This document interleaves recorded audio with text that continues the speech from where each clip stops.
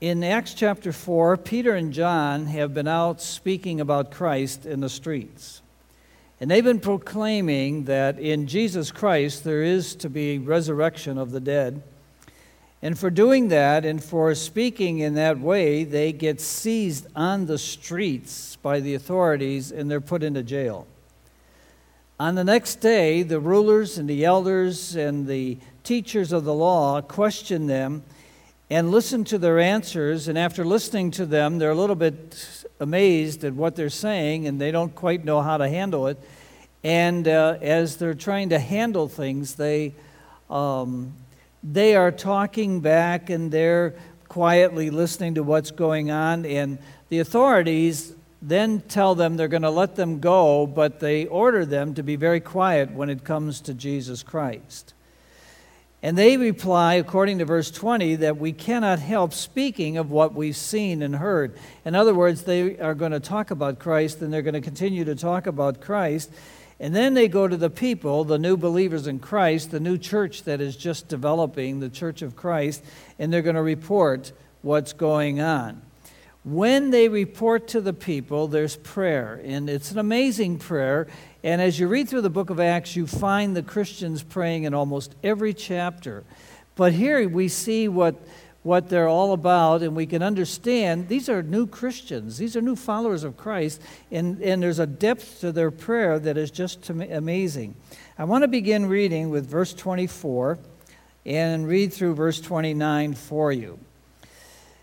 When they heard this, the report of Peter and John, they raised their voices together in prayer to God and said, Sovereign Lord, you made the heavens and you made the earth and the sea and everything in them.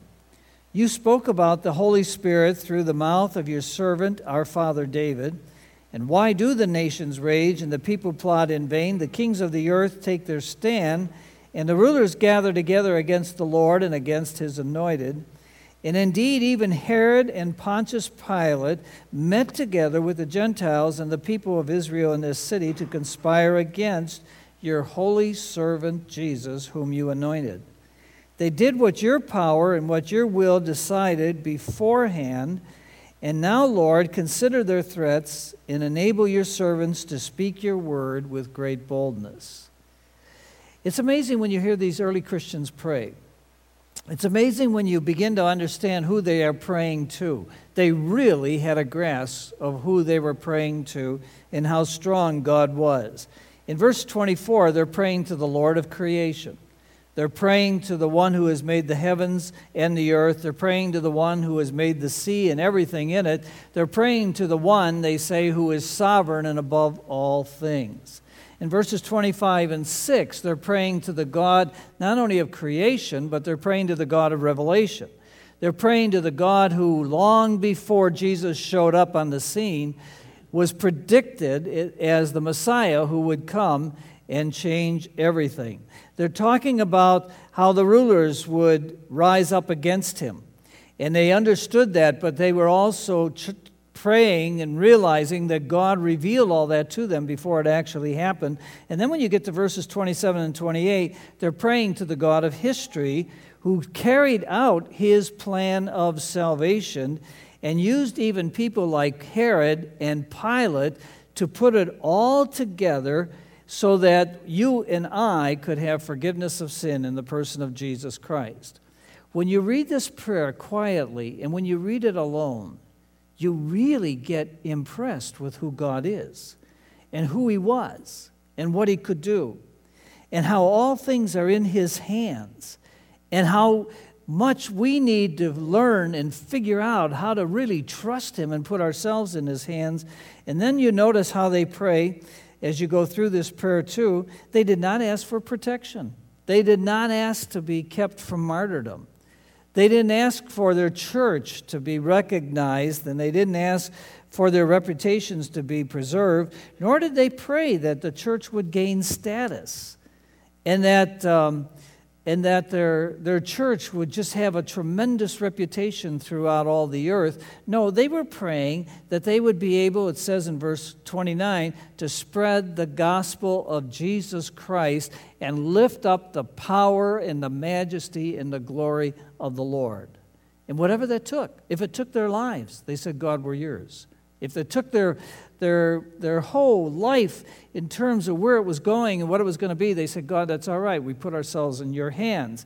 They were very special people, but they were also very special people in the faith because they trusted their God, and they leave us a lot of mentoring and reputation for us to follow.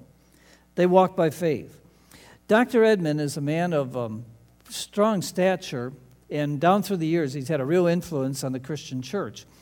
He was a missionary statesman. He's been the author of many books, and for a long period of time, he was the president of Wheaton College. And one year about this time, maybe more like the first week of May, when he was speaking in the chapel service at Wheaton, he was talking to the students because they were going to be going out for the summer, but he was talking particularly to the seniors.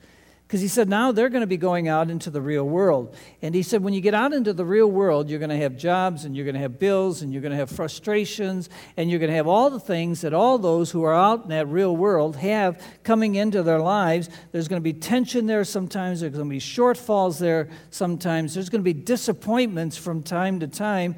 So when you get back to that world, and when the tensions come, being a Christian, you're going to cry out to God, and you're going to pray, and you're going to ask God for a lot of stuff.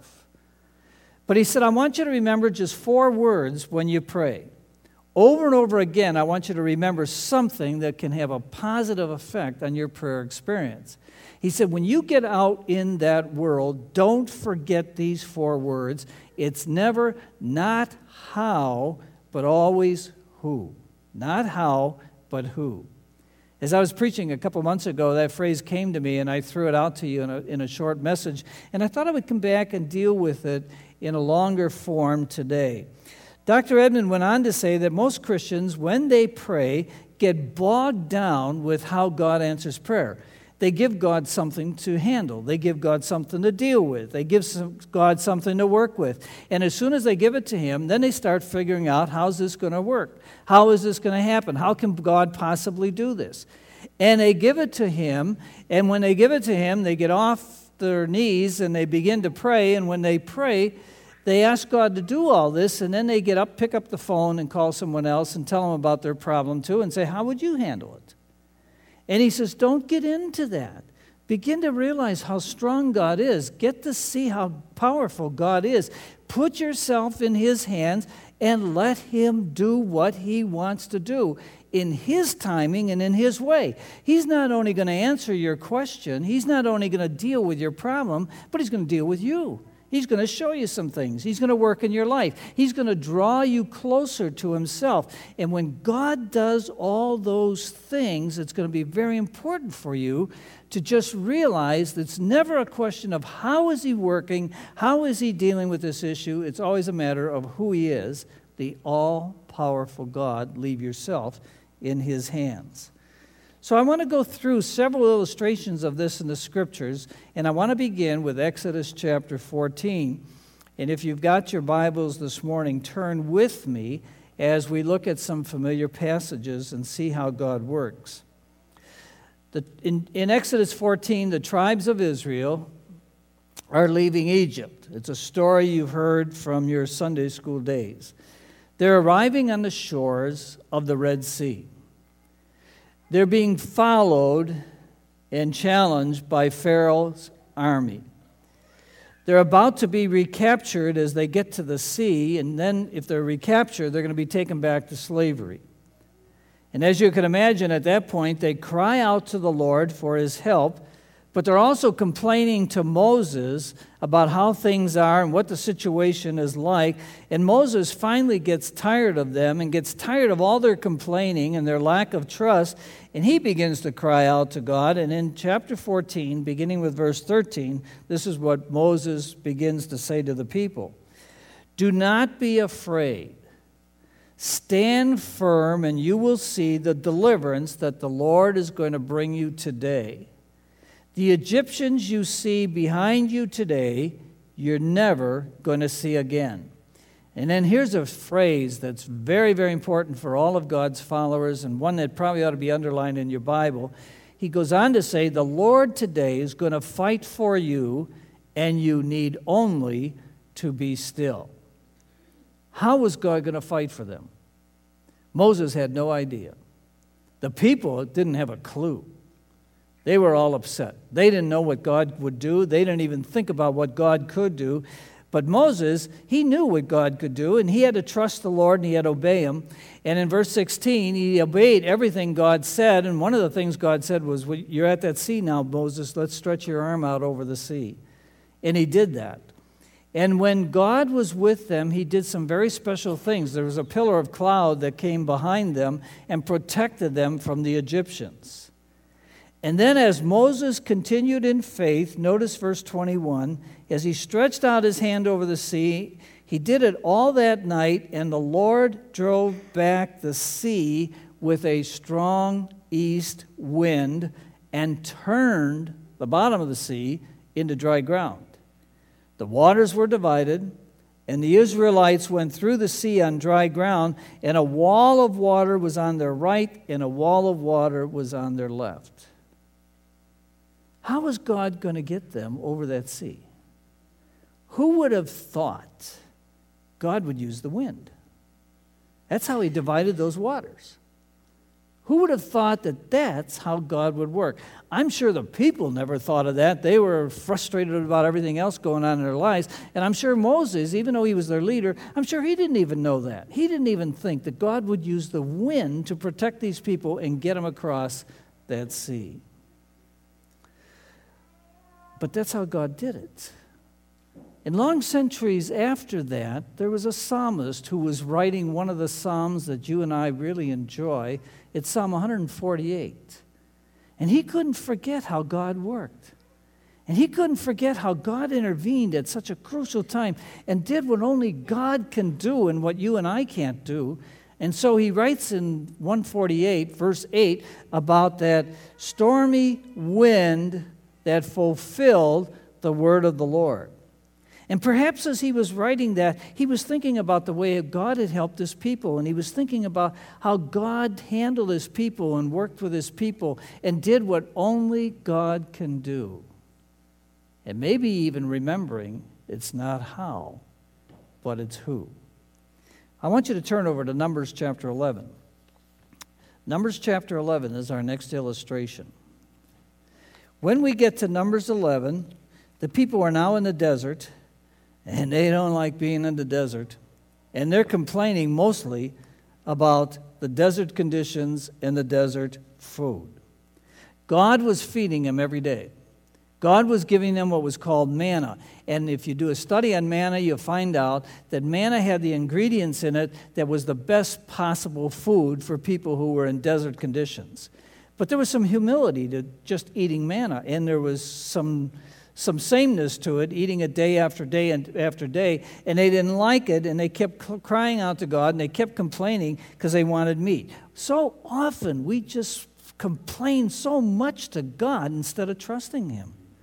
And that's exactly what they were doing. And when you get into Numbers 11, notice verse 10, because it says, Moses heard all the people and heard every family wailing, each at the entrance of his tent, and the Lord became exceedingly angry, and Moses was troubled. He asked the Lord, why have you brought this trouble on your servant? And what have I done to displease you that you put the burden of all these people on me? Moses is saying, did I conceive these people? Did I give them birth? Why do you tell me to carry them in my arms as a nurse carries an infant to the land you promised on oath to the forefathers? Where can I get meat for all these people? They keep wailing to me, give us some meat to eat. They were sick of that manna. And I, Moses says, cannot carry all these people by myself. The burden is just too heavy.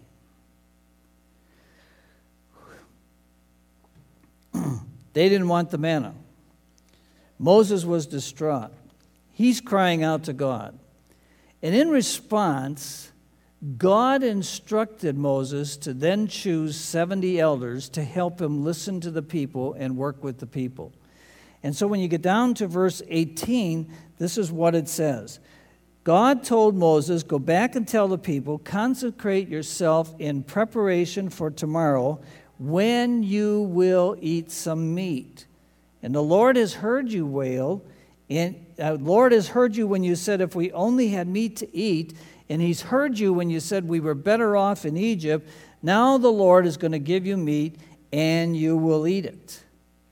And it is amazing how God is going to work all through this and show them. Look at verse 23. It says, the Lord answered Moses, and the Lord says to Moses, is my arm too short? And he's saying to Moses, you're now going to see whether or not I can do what I said I could do. In this instance, Moses was having even a little bit of a struggle, and he was asking the how. He's crying out to God. He's praying to God. He's putting his trust in God. He's asking God to help him in this special way. And God comes back, and God says, I'm going to give you meat. And I'm going to meet that need. I hear you wailing out in that desert, and I'm going to meet that need that you have. And go back to verse 21, and you got Moses even for a short time saying, God, here I am among 600,000 men on foot, and you're saying I'm going to give you meat to eat for a whole month. He's basically saying, God, how are you going to do that? Would they have enough meat if we killed all of the flocks and all the herds that we've had? Would they have enough meat if we got all the fish in the sea, they were caught, and we would start to eat them? And it's then when the Lord comes back and says, listen, Moses, is my arm too short? And how was the prayer answered? Notice verse 31. It says, a wind went out from the Lord and drove quail in from the sea. It brought them down all around the camp about 3 feet above the ground. All that day and all that night and all the next day, the people went out and gathered quail, and no one gathered less than 10 homers, and then they spread them out all around the camp. How did God answer their need? God brought in quail, and he used, again, it says, the wind to bring in those quail, and they were brought in about 3 feet above the ground, so the people, when they went to get them, they didn't even have to bend over for them. They were right there. They just collected them. And they had all the meat they could possibly want for the days ahead. When you get into the passage, you find out they had meat for the next day, the next day, the next day. They had meat for a month. And God said, when I give you meat, you're going to have meat. And they gave them meat till they got tired of it. And it said it was even coming out of their nostrils. God's got a sense of humor. He gave them meat till they got disgusted with it, and they didn't even want it anymore. Notice in verses 31 and 32 what it says. It says, the wind came, the quail came in, and they had meat all that day and all that night, and the next day, and the people went out and they gathered that quail, and it says they had it constantly for the next month or more till they got sick of it. The Lord caused a wind to blow, and by God's quiet intervention, he met all of their needs, and he was never poor for meeting their needs. And again, the lesson is not how, it's who. Let's look at 1 Samuel chapter 30. 1 Samuel chapter 30, and now we're moving over to David and David's experience. He's going through a very tough time. This is a dreadful time for David. It's a time of distress. It's a time of great danger. He's been out to battle. He's been away from his camp. He's got all of his army with him. And in his absence, the camp at Ziklag has been invaded by the enemy, and they've come in and taken all of their stuff, all of their supplies, but they've also taken all of their wives and all of their children. Now the Amalekites carried away all of those women and children, and so you can imagine what the anguish of the men would be in David's army out there somewhere where they were at battle. Notice verse 4. It says, "So David and his men wept aloud until they had no strength left to weep." And then the account says in verse 6, "David was greatly distressed because the men were talking of stoning him, and each one was bitter in their spirit because of his sons and his daughters they knew that they were now missing." It was just a terrible experience for David, but also for his whole army to realize their wives were gone, their children were gone. Not only were their supplies gone, but everything that was very, very precious to them was gone. But then notice what David did at the end of verse 6. It says, "David found his strength in the Lord his God." There were others who were saying, "David, come on, get your act together. Come on, let's figure this thing out. Let's pursue this enemy. Let's figure out how we're going to get all this back. Don't spend time, David, in prayer and meditation. Let's get out there and let's remedy the situation. You got to do something." But not Dave. David says he's going to find his strength in his direction and his power in the Lord our God. He's going to put himself in God's hands. And he's not going to look to himself or to anyone else. He's going to put himself in the hands of Almighty God. He didn't understand a whole lot at this point, but he was going to turn to the one he knew he could trust and the one who had all power. And he was going to ask that one to guide him. And you'll notice that in verse 8, he turns to God and he says, "Shall I pursue this raiding party? Will I overtake them?" And God gives him an answer. God says, "Pursue them, and you will certainly overtake them, and you will succeed in the rescue." How is he going to find the enemy? He didn't even know where the enemy was. He didn't even know where they went after they went into his camp.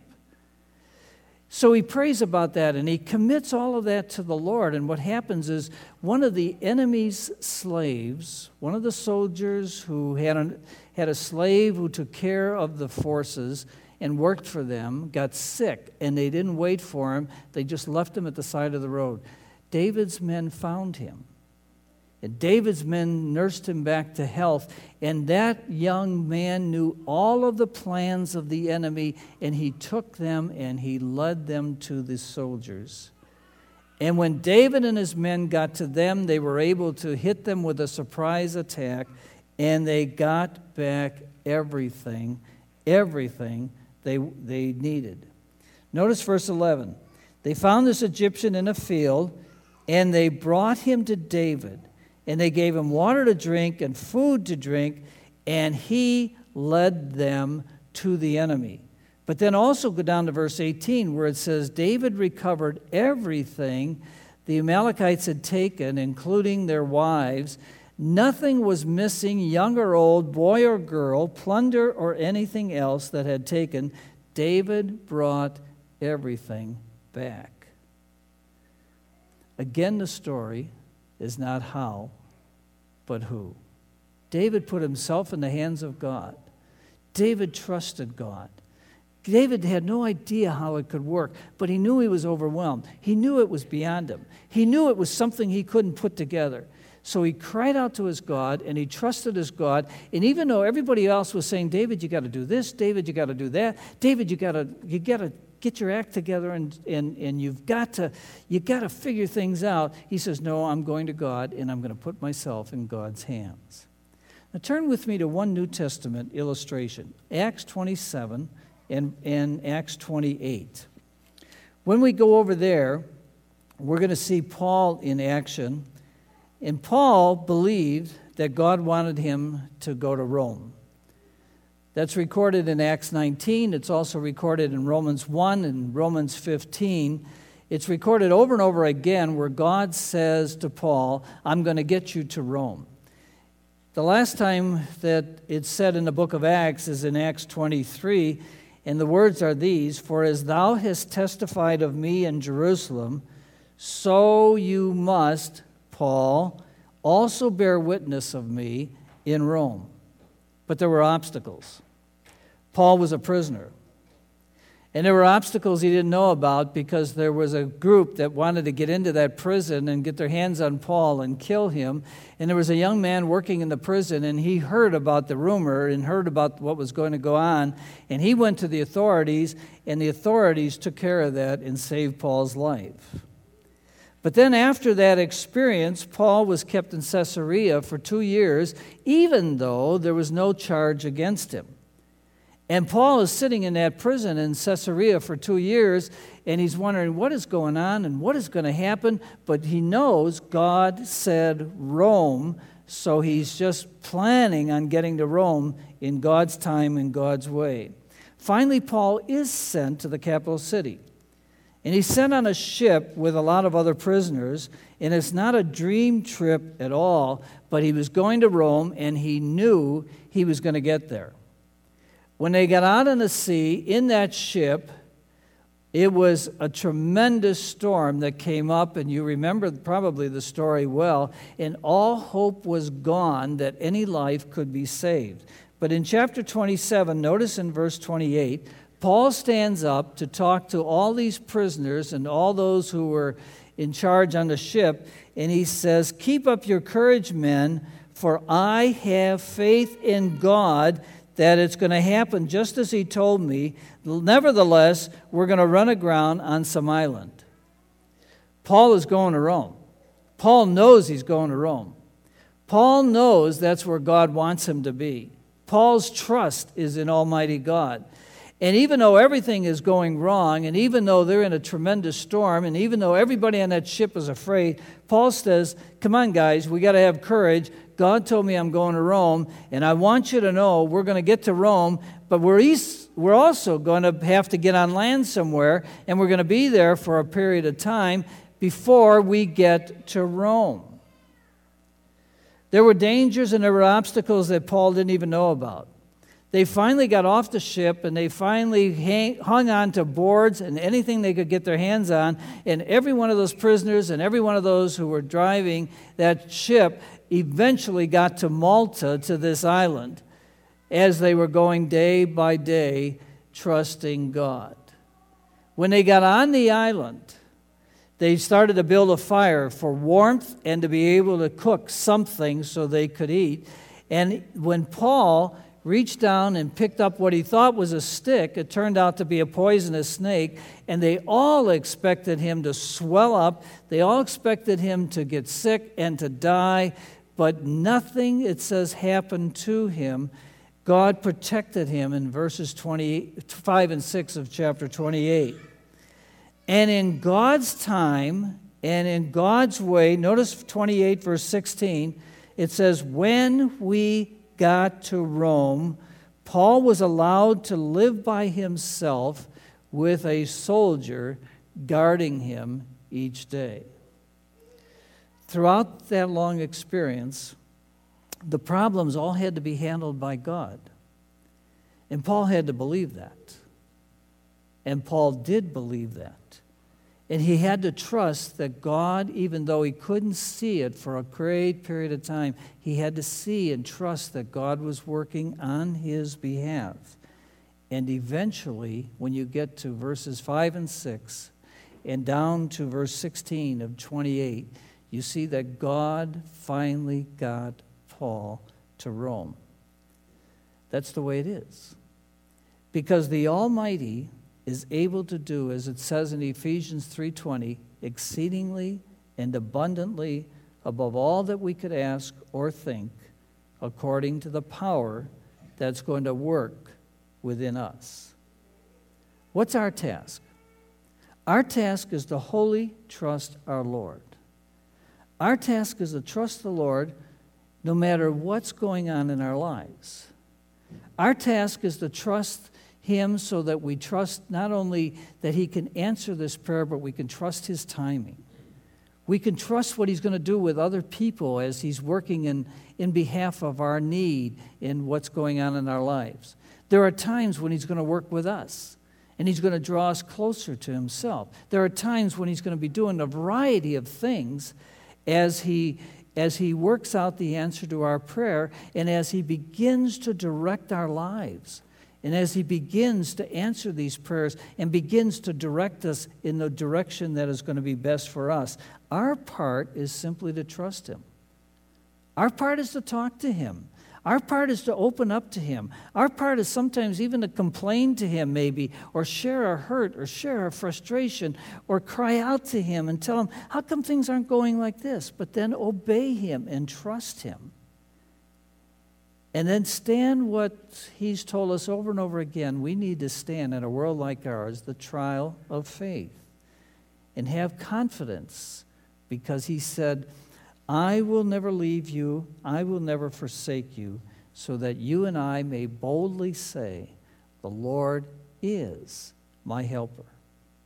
He's going to be true to that, because more than anything else, more than fulfilling any wish we have or any desire we have, he wants to come into our lives and show us his grace and reveal to us how he cares about us and how he loves us. He's going to take the time to show us what strength he has. He's going to take the time to give us hope even in the midst of a struggle. He's going to help us to show we may get up by distress, but we're never completely defeated because he's going through the struggle with us, and he's going to be everything we ever need in an uncertain world like ours.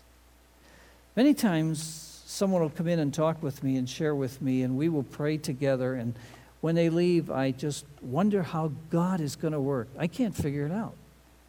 I can't see the possibility. I can't see how things are going to come together, how things are going to work. I can't see all the people God's going to touch in the process. And I can't understand sometimes how God, in his very unique way, and he works with everybody in an individual way, in a different way, how God is going to move and minister to those people if they will just wait and just trust and realize it's never how, but it's who we're praying to and what he can do and what he can be. I trust you'll learn that and depend on that as you remember those simple 4 words. It's not how, but it's always who. Let's pray. Our Father and our God, we do believe, but we fall short of what we ought to believe. We do trust, but then, God, we don't only trust you, we trust all kinds of other sources. And our God, we sometimes appear to be so strong, but we are so very weak because our faith is in ourselves, and our faith is in what we can do or what we can see or what we can put together rather than in who you are. So God, I would ask you to nudge all of us today, nudge us into more faith, nudge us into understanding we can trust you, we can put ourselves right into your hands, and we can depend on you, and you're a God who's going to work mysteriously, and you're a God who's going to be doing many more things than we realize. You're a God who's going to be touching our own lives in certain ways. You're going to be touching those around us in certain ways, but you're going to work, and you're going to get us to where you want us to be. Help us to be open to that. Help us to allow you to work. Help us to have the faith to trust you so that it's not always how on our part, but by faith who, because then we will also have your peace and know your love in a very special way. In Jesus' name, amen.